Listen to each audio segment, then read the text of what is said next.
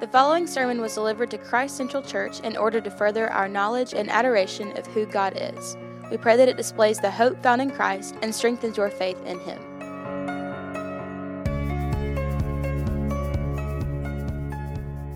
As we reach chapter 4 of Mark's Gospel, what we have seen in the past 3 chapters is that Jesus is really in the thick of his teaching ministry, which could be summed up by that opening statement, which was the last sermon I preached in Mark's Gospel, chapter 1. The kingdom of God is at hand. Repent and believe. Jesus' message is one about the closeness of the kingdom, and he's demonstrated that kingdom, as we've seen, in power through miraculous healings. He's demonstrated that with authoritative teaching. That's how the kingdom is now manifesting itself in the first few chapters of Mark's Gospel. And we've seen that there are some who have rejected his ministry, even calling it demonic, but all in all, he's drawn quite a crowd, and that's where we are today. And that's important to realize that this is a crowd of interested followers. Why? If you had asked me when I was younger, which one was scarier, the passage about the unforgivable sin where you commit blasphemy against the Holy Spirit and you can never receive forgiveness, or the parable of the sower? I'm saying the blasphemy one. That sounds terrifying. But this morning, I'm not so sure if that's really the scarier one, because in this parable, Jesus is speaking to those interested ones. He's caught their attention. And it's almost like here in this passage, he's speaking to church people. And most of the ones in the church aren't those who are attributing the works of the Holy Spirit to the power of Satan, right? Most of you guys aren't. When I read something, you're not saying, that's demonic, that's of Satan's power. We're here to receive Jesus' words. But it very well could be that some of us here today are some of these people in this parable, the interested ones, the followers, the crowd. And what does Jesus have to say to us? This parable contains a great warning. And I stopped reading where I did in verse 9 because I wanted us, the crowd today, to hear it first like the crowd back then heard it, just in its parable form, verses 1 to 9. But we actually do have more available to us for interpreting this parable. But before we get there, let's just ask a quick question, because we're going to have a long string of these things in Mark chapter 4. What is a parable? And 3 quick helpful tips for interpreting and understanding and what these parables are. Number 1 is that the Greek word parable means cast alongside, parabolo. So it is a story or a saying used as an illustration to come alongside a truth. And it's usually fictional. And number 2 is that they typically use everyday language in relatable situations.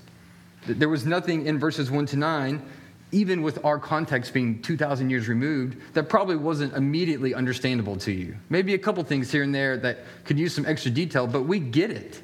We get he's using everyday situations that people can relate to illustrate the truth that he's coming alongside.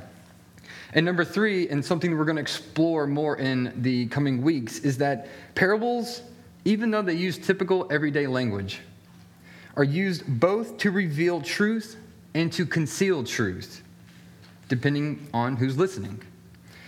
They are Jesus' way of clearly, yet also mysteriously, revealing and bringing in the kingdom of God.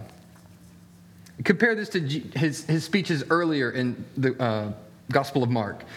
Remember Mark chapter 2, but that you may know the Son of Man has authority to forgive sins. Take up your mat and walk. That's not a parable. He's saying, so I can forgive sins. Pick up your mat and walk. Or even last week's passage, whoever does the will of God, he is my brother and sister and mother. It's not a parable. It's just direct truth. And then we get to chapter 4 of Mark. And it's different. It's a little indirect. It's kind of mysterious. Even though the language is obviously understandable, the meaning. What does it really mean? So our parable today is called, traditionally, the parable of the sower. But there is a case to be made for it to be called the parable of the soils as well. I'm going to put that debate to rest and say that Matthew 13:18, Jesus calls it the parable of the sower. So that's good enough for me. And he probably just calls it that because the sower is the first one to appear in the story. And I do sympathize with those who label this passage as the parable of the soils. Why? Because it's certainly true that the 4 different soils we read about received the spotlight. Like, that is the focus. Of course, Jesus speaks this parable with the intention of calling our attention to the soils, not the sower. In fact, very little attention is given to who is sowing.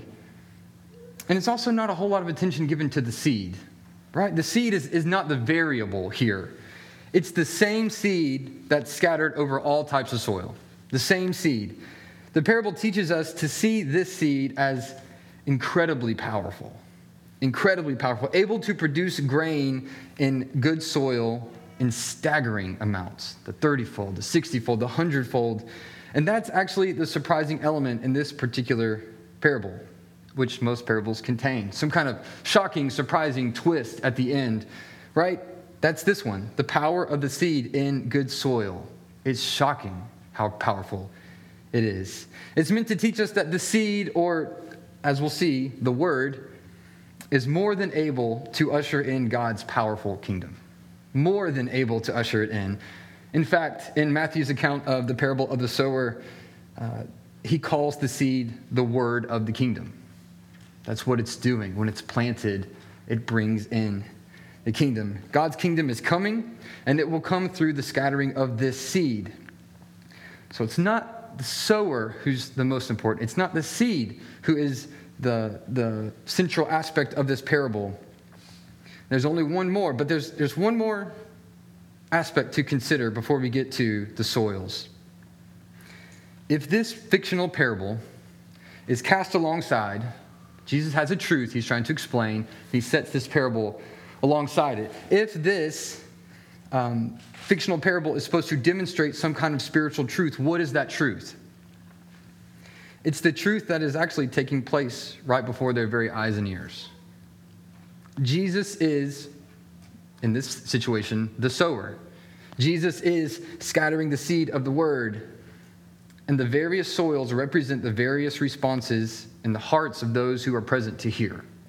It's happening. As he tells the parable, it's happening right now. It's, as the kids say these days, pretty meta, right?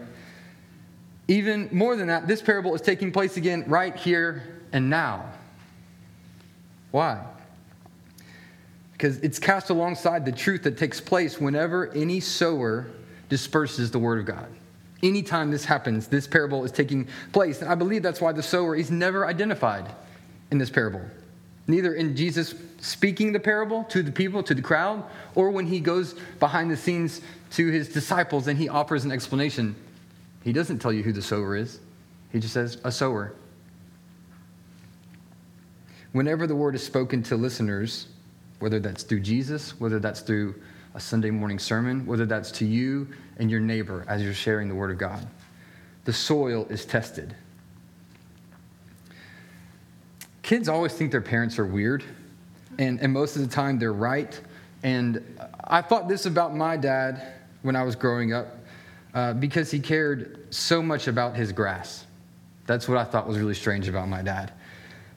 Cutting it on a particular schedule, watering it methodically instead of just waiting until it rained, ordering in loads of sand and topsoil to fill in the holes and the dips, always talking about different kind of fertilizers and pre-emergent weed killer. And then it happened. I grew up and became a little bit of a lawn mutt myself. Not in an over-the-top kind of way, although my wife might beg to differ, but she's not here to say that. I just appreciate being able to run in the backyard with my kids and not trip in a hole and break an ankle, or if it rains, my backyard doesn't turn into this giant mud hole because there's no grass. I like this.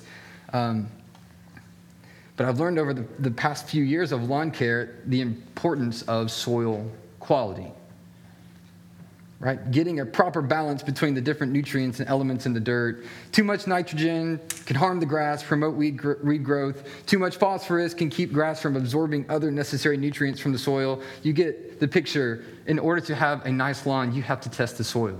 Like, what's in it? That's what Jesus does in this passage. And that's what we do this morning. He tests the quality of the soil. How? By testing the quality of their hearing. And the point this morning for us is to put our own hearts through that same examination to test the quality of the soil of our hearts. 2 Corinthians 13:5 really helps me in this to understand, is this proper? Should we really be examining ourselves, or should we be looking towards the cross? Both are true. 2 Corinthians 13:5 says this, examine yourselves to see whether you are in the faith, and test yourselves. That's what Jesus does this morning. And before you guys freak out about a test, I mean, it's summer. It's like, I don't do tests in the summer. I barely do them during the school year. So why would I do them now? Jesus goes ahead and gives us the answer to the test in the form of bookends, right? The beginning of the parable and the end of the parable. They both end with the same Greek verb, listen, hear. Hear, listen. It's the same Greek verb. Verse 3, Jesus just says with an exclamation mark, listen, very emphatically. Listen to what I'm about to say. Verse 9, he ends the parable with, he who has ears, let him hear. It's the same Greek verb. Let him hear, listen. So what is the answer to the test? Good soil. You put it through the test. How does it pass? 3 simple words. Good soil listens. That's it. That's it. Good soil listens. So the question for this morning, we're going to take from Jesus' one repeated command, listen, let him hear. And we're going to turn that into the question for our own hearts this morning. Are you truly listening to the word? Are you truly listening to the word? So to answer that question, let's take a look at these 4 soils. So in the parable, verse 4, we have this. And as he sowed, some seed fell along the path, and the birds came and devoured it. Let's jump down to the explanation in verse 15. These are the ones along the path where the word is sown, and when they hear, Satan immediately comes and takes away the word that is sown in them.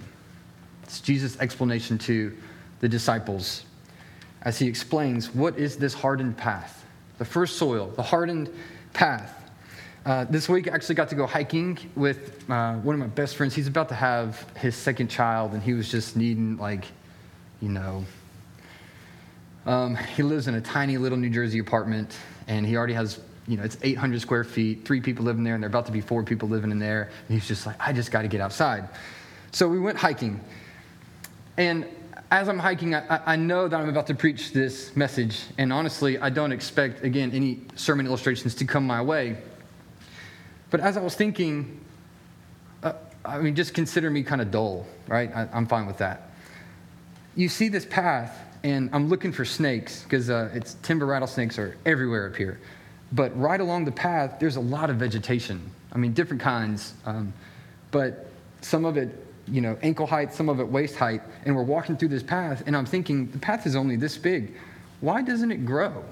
Why are there, there's rocks there, but there's probably rocks off the path too.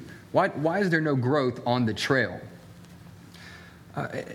For some reason, it had just never dawned on me as strongly in this moment, but it's because it's trodden upon by hundreds of people every day.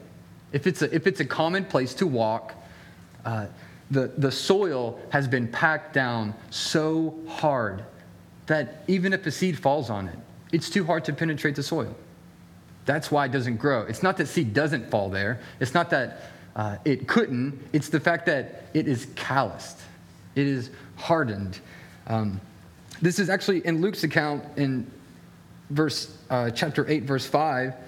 He begins like this. A sower went out to sow his seed, and as he sowed, some fell along the path and was trampled underfoot. This is a walking path. People use this. I think back to all the Old Testament imagery and even New Testament imagery of what this path represents. Think of how many times God called his people stiff-necked. God called his people hard-hearted. He talked about their deaf ears, the inability of the seed of the word to penetrate the hearts of the people. That's what this hardened path represents. Think about how calluses are made. Maybe calluses on your hands or your feet. Something happens over and over, right? Here, what Jesus is saying is that the word of God has continually been put in these people's ears, and they have continuously rejected it. And from this well-trodden path of word rejected, they have become calloused and hardened. Because the truth is, it's incredibly dangerous to come here every Sunday or to have been a part of a church for a long time and to have heard the word preached over and over and over again and to never respond. You look in the book of Hebrews, multiple places in the New Testament, it warns readers that sometimes it's better not to have heard if you're not going to accept it. And that's what it is here. I hope over the next few weeks we get to hear about this more. Think of Pharaoh, how he was encountered with the word of God from the lips of Moses. And at first he hardened his heart. I will not let your people go. Hardened his heart. By the end of it, who's doing the hardening? God is. God hardened Pharaoh's heart. He repeatedly encountered the word. He consistently rejected it. And then God hardened his heart. But what's the problem with a hardened heart? Think about something with a hard shell on the outside, and nothing can penetrate into the middle. What is that object stuck with? Whatever's already on the inside. And how do the scriptures present the human heart? Not very good. Not wicked, deceitful above all things, right? The human heart is. So if our hearts are hardened and nothing can penetrate to the middle, we're stuck with our own wickedness. And that's bad news. The good news is that the word of God is sharper than any two-edged sword, and it's able to pierce. Mark, we'll just go to the 1 Peter passage. 1 Peter was the book that we just got done. Let's read Mark 4:25, since it's already open. Here Jesus says, "For to the one who has, more will be given, and from the one who has not, even what he has will be taken away." Taken away, the same language used in this first soil, the hardened path, as the birds sweep down and they eat the seed has fallen on the path. What does that mean? Well, in Jesus' explanation, he says this: "These are the ones along the path where the word is sown, and when they hear, Satan immediately comes and takes away the word that is sown in them." A lot of translations there, when it says Satan comes and takes away, it says the birds, and maybe even in Matthew's gospel, I can't remember for sure, it says they devour the seed. Like the same word that we saw in 1 Peter chapter 5, verse 8, that says, "Your adversary, the devil, prowls around like a roaring lion, seeking someone to devour." Right? That verb devour, so often it's attributed to sin, sinful desires, or Satan himself. And it's almost the same word, the 1 Peter and this word in Mark 4. It's in Mark's gospel, the word is to gobble up in eating. In 1 Peter, the word is to gobble up in drinking. But either way, you're devouring it and leaving nothing left. And many of us picture in our minds, including myself, if I'm not thinking about it deeply, we picture Satan either swooping in like the bird or prowling around like a lion seeking to devour us. And we think these horrible thoughts of, chewing up our bodies or drinking our blood. And man, Satan is just this really nasty guy, and he must do these really destructive things, something really gruesome, right? But what's the picture here in this parable? It's much more subtle than that. Satan devours us. He gobbles us up by keeping us from the word of God. That's how he leads hardened hearts to destruction. He's not hiding behind your bathroom door, right? He's not under your bed. He's trying to keep you from the word of God. 2 Corinthians 4:4 is a great verse to understand this. Talking about unbelievers. In their case, the God of this world, Satan, has blinded the minds of unbelievers. Why? To keep them from seeing the light of the gospel of the glory of Christ, who is the image of God. That's how he works. So don't think some gruesome, Satan walks around with a knife and he's just ready to stab me in the back. He's just trying to keep you from the word of God. Examples of this in Mark's gospel are the Pharisees, their hardened hearts, seeking to destroy Jesus, never giving the word a chance. The people in Jesus' hometown, when he comes back and visits Nazareth, and they see him as, oh, well, that's Joseph's son, no big deal. And they reject what he says. King Herod, the villain in Mark's gospel, all of these people have hardened hearts. And when Jesus teaches them, when they encounter the word, they reject it. But the question for you, are you truly listening to the word? The one we started out with. What does this hardened path teach us? It teaches us that true listening begins with seeking understanding of the word. Seeking understanding of the word. True listening begins with seeking understanding of the word. It requires a posture of humility. And it requires you to drop your pride. And only then are you able to receive the seed of the word. And if not, you're just stuck with whatever's in your heart already. So quickly to the second soil, the rocky places. Here we see it in verses 5-6 of the parable. And Jesus says, other seed fell on rocky ground, where it did not have much soil, and immediately it sprang up, since it had no depth of soil. And when the sun rose, it was scorched, and since it had no root, it withered away. What do you think this means? Jesus offers this explanation in verses 16 and 17. These are the ones sown on rocky ground, the ones who, when they hear the word, immediately receive it with joy, and they have no root in themselves, but endure for a while. And then when tribulation or persecution arises on account of the word, immediately they fall away. I think it's so interesting, if you look back at verses 5 and 6, at the end of verse 5, it says, since it immediately sprang up, since it had no depth of soil. I don't know what you make of this conjunction, since, but to me, it's saying because it had no depth of soil, it sprang up immediately. In my mind, I picture a college student. Sorry, college students. They're so quick, and I was too, to run around to affinity after affinity, to interest after interest. And when they find something that's cool, all in, right? Completely in, both feet, both hands, sitting on the ground in. And then you talk to them a month later. So, how are you doing in that major? Dropped it. Yeah, going to change majors. Oh, this girl, man, she's the one. I'm definitely going to, yeah. So a month later, we broke up. Yeah. No depth of soil leads you to fall for just about anything, and immediately and hard, right? Falling head over heels for these things because you had no depth of soil. It springs up because it only takes a little bit of soil to spring up. I mean, think of the cracks in your driveway. How much soil is underneath that? Not much, but I cannot get rid of the weeds in the cracks in my driveway. It doesn't take long. It's immediately received with joy because there's no depth of soil, because there was no counting the cost.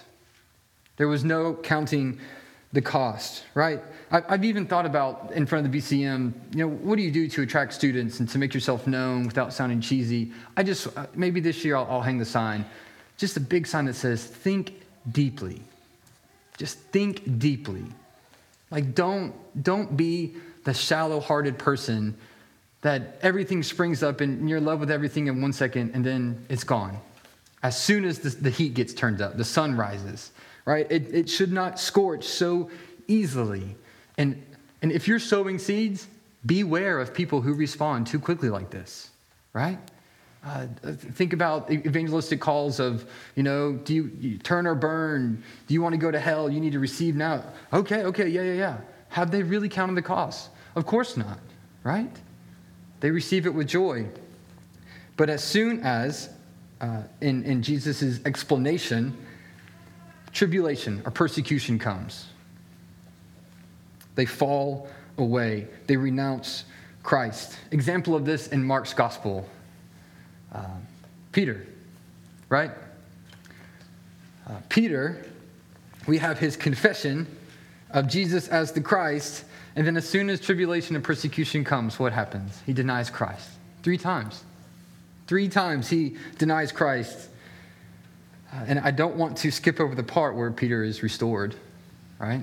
That's super important to understand that even if you have been this rocky ground in your past, even if you have had no depth of soil in your past, Christ is able to restore you. God is able to give you that depth. Don't want you to fall into despair, but I do want you to consider the question, are you truly listening? Because from this soil, the second one, the rocky places, it teaches us that true listening results in persevering in the word. True listening results in persevering in the word. And if you're truly listening, when you hear Christ plant a seed, communicate the word, you hear things like, count it all joy when you face trials. Or you find joy in being co-sharer in Christ's suffering because you know you're being made into his image. And how the scriptures teach over and over again how blessed we should consider ourselves if we are persecuted for the sake of righteousness. But not these rocky places, right? They fall away. They renounce Christ. And until they are restored, I would argue that they are not true believers, right? And that's important as we move to this third soil, the thorny ground. In verse 7 in the parable, where Jesus says, other seed fell among thorns, and the thorns grew up and choked it, and it yielded no grain. What do you make of that one as you listen to Jesus' words? The thorns grew up and choked it, and it yielded no grain. The explanation he offers in verses 18 and 19, he says, and others are the ones sown among thorns. They are those who hear the word, but the cares of the world and the deceitfulness of riches and the desires for other things enter in and choke the word, and it proves unfruitful. That's how the thorny ground fares. Sounds violent, doesn't it? Right? The thorns grow up alongside it and choke it. Thorns everywhere. It's scary imagery. But for this soil, I think when we move it out of the parable world and we move it into the real world, it's not as scary, right? What do I mean? Because this soil, the thorny ground, from an outsider's perspective, all they're doing is seeking worldly desires. And if those are thorns, I think that we often find our thorns pretty comfortable. The cares of this world, right? The deceitfulness of riches, the desires for other things. These things perfectly describe things I wrestle with on a daily basis, right? And most of the time when I have these things, I'm pretty content. But what's happening? What is actually happening on the spiritual, the parable world? It's choking out the seed. It's choking out growth. It's choking out fruit. And what are these thorns? What are some things that you would think of if you think of the thorns that are choking out your seed? Jesus, in his explanation, gives us those 2 categories, the cares of the world. What would be an example of that? These don't have to be evil things. Finding a spouse, securing a good job, reaching this fitness goal, finishing this remodel. Talking to myself there. The cares of the world, what the world deems important. As I was going on the hiking trip this week, I was riding with my friend, and he drove me by this ginormous mall. And the name of the mall was American Dream.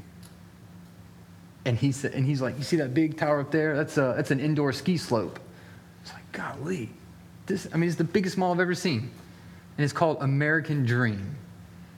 That represents, shop there. I'm not going to, not heaping judgment upon you. But if this is the American dream, that represents the cares of the world. The clothes I wear, the car I drive, how high my indoor ski slope is. The deceitfulness of riches. I just don't think there's much to say there, right? We could have a whole sermon on this, and I don't want to spend too much time here. But the thing that college students in the BCM or who have been a part of our small group at my house, they've heard me say this over and over again. How many celebrities have to take their own life before we realize money doesn't solve your problems? Often creates them. Like, take that as a testimony from the book of the unbelieving world. Riches do not satisfy. The desire for other things. Just this broad general statement of what do you desire more than the word? What is choking out your fruitfulness? I picture, if we're talking about hearing, I picture distracted ears, right? And if people in the first century Middle East were distracted by these things, by the cares of the world, all these things, Lord, help us now. It doesn't even compare. Think of how many notifications you get on your phone every single day. Distraction, distraction, distraction. Everybody is vying for your attention because attention is revenue. If I have your eyes, I make money. It's the way the world works. It wasn't like that in the first century Middle East, but Jesus still warned them. We have to be the most distracted generation in the history. We have to be. There's no other answer. We have to be careful with these thorns. And something I've learned in my lawn care days, de-weeding and de-thorning is a constant, ongoing process. It is not plant the seed, get rid of the thorns, you're good for the rest of the time. It is constant examination of your heart, which I hope is what we're doing here this morning. It is ongoing, daily de-thorning, daily de-weeding. But the important distinction for this soil, before we get to the last good soil, the seed on the rocky places, soil number 2, it withers away, which is why I said I think this is a false faith. It does not last. The seed on the thorny ground doesn't wither away, but it yields no fruit. It yields no grain. It proves unfruitful. If you're the soil, ask yourself, are you okay with that? I think the scriptures teach us to not be okay with that. I think it warns us greatly. If we are not producing fruit, there is an issue because this is a powerful seed. So what thorns are choking out your fruit, your grain? Test yourself. Examples of this in Mark's gospel. The disciples arguing about who is the greatest. They're missing opportunities for the gospel because who's the greatest among us? The rich young man in Mark 10, who goes away, he's sad by what Jesus has told him. Why? Because his riches were great. It's not saying that these people aren't believers, but it's certainly not saying that these believers are to be mimicked or even their lives to be coveted because they are proving unfruitful. So are you truly listening to the word? Each day as you open your Bible, each Sunday as you gather here, are you truly listening to the word? The thorny ground teaches us that true listening leads to treasuring the word above all else. True listening leads to treasuring the word above all else. And if your ears really hear, you'll hear this from the word. Sell everything to buy the field with a pearl. If you're truly listening, you'll hear the word say that. Lastly, the good soil. In the parable, this is verse 8. And other seeds fell into good soil and produced grain, growing up and increasing and yielding 30-fold and 60-fold and 100-fold. What do you make of that one as you hear it?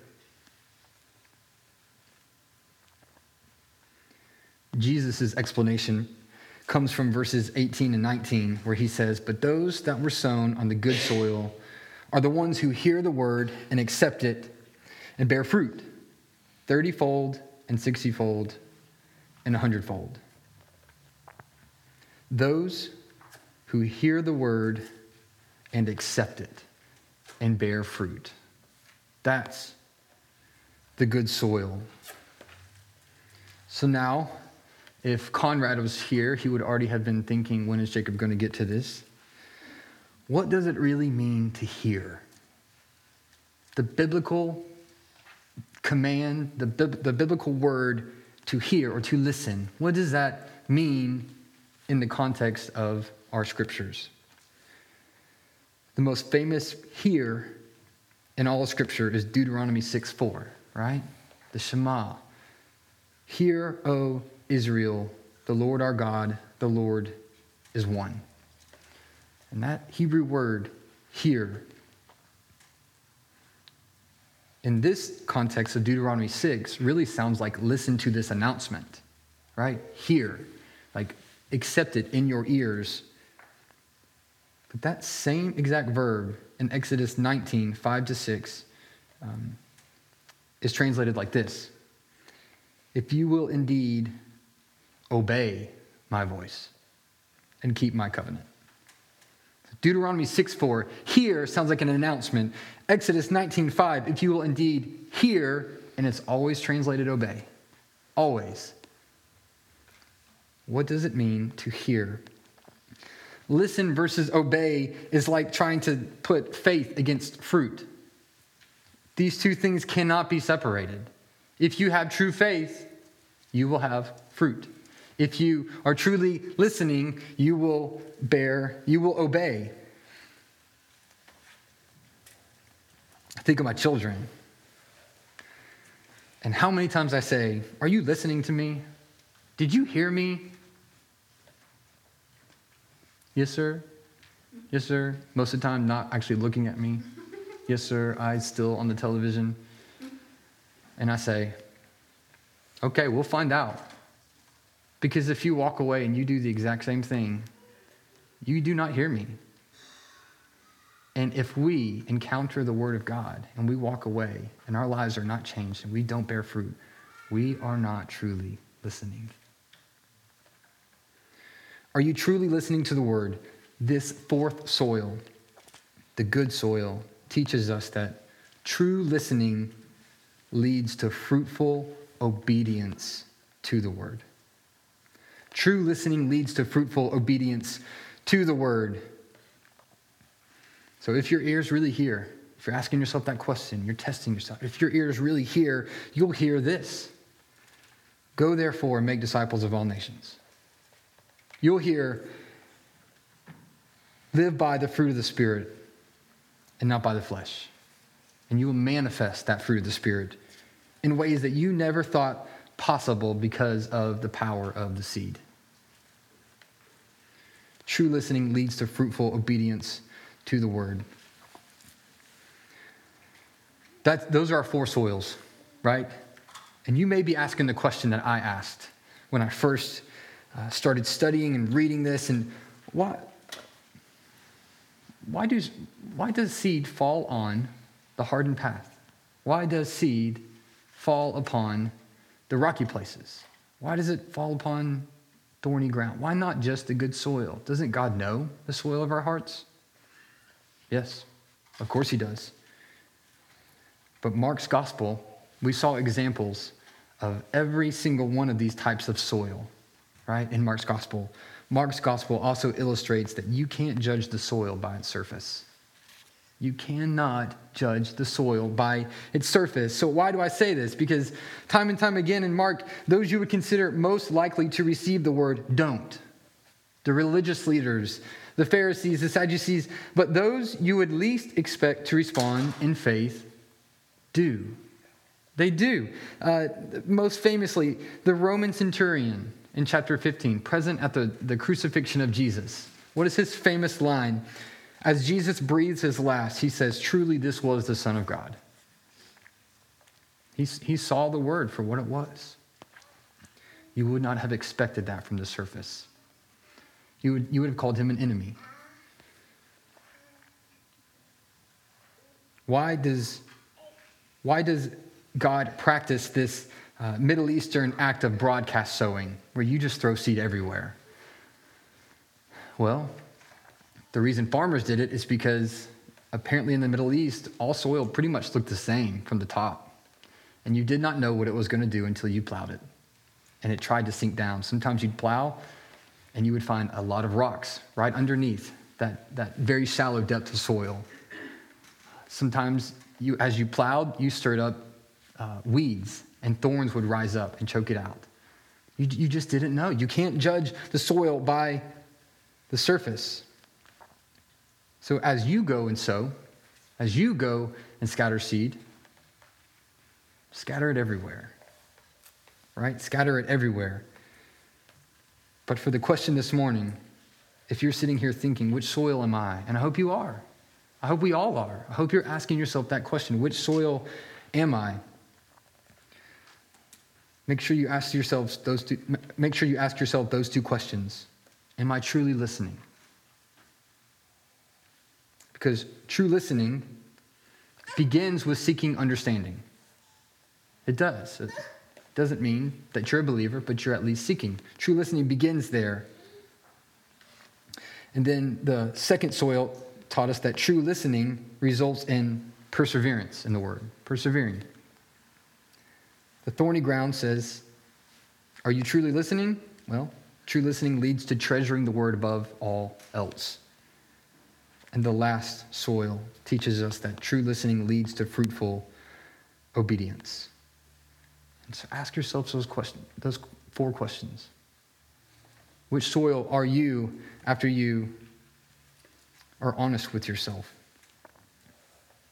And to close, as a reminder, what is this seed? It's the word, right? Jesus says so in his explanation. What is this word? His message that the kingdom of God is at hand. Repent and believe. How do we come to believe? Jason said it this morning from Romans 10. Where does this faith, where does belief come from, right? If we're supposed to accept it and receive it and bear fruit, where does this fruit come from? Romans 10:17 offers such a helpful reminder. Faith comes from hearing, and hearing from the word of Christ. So may we be good soil, because good soil listens.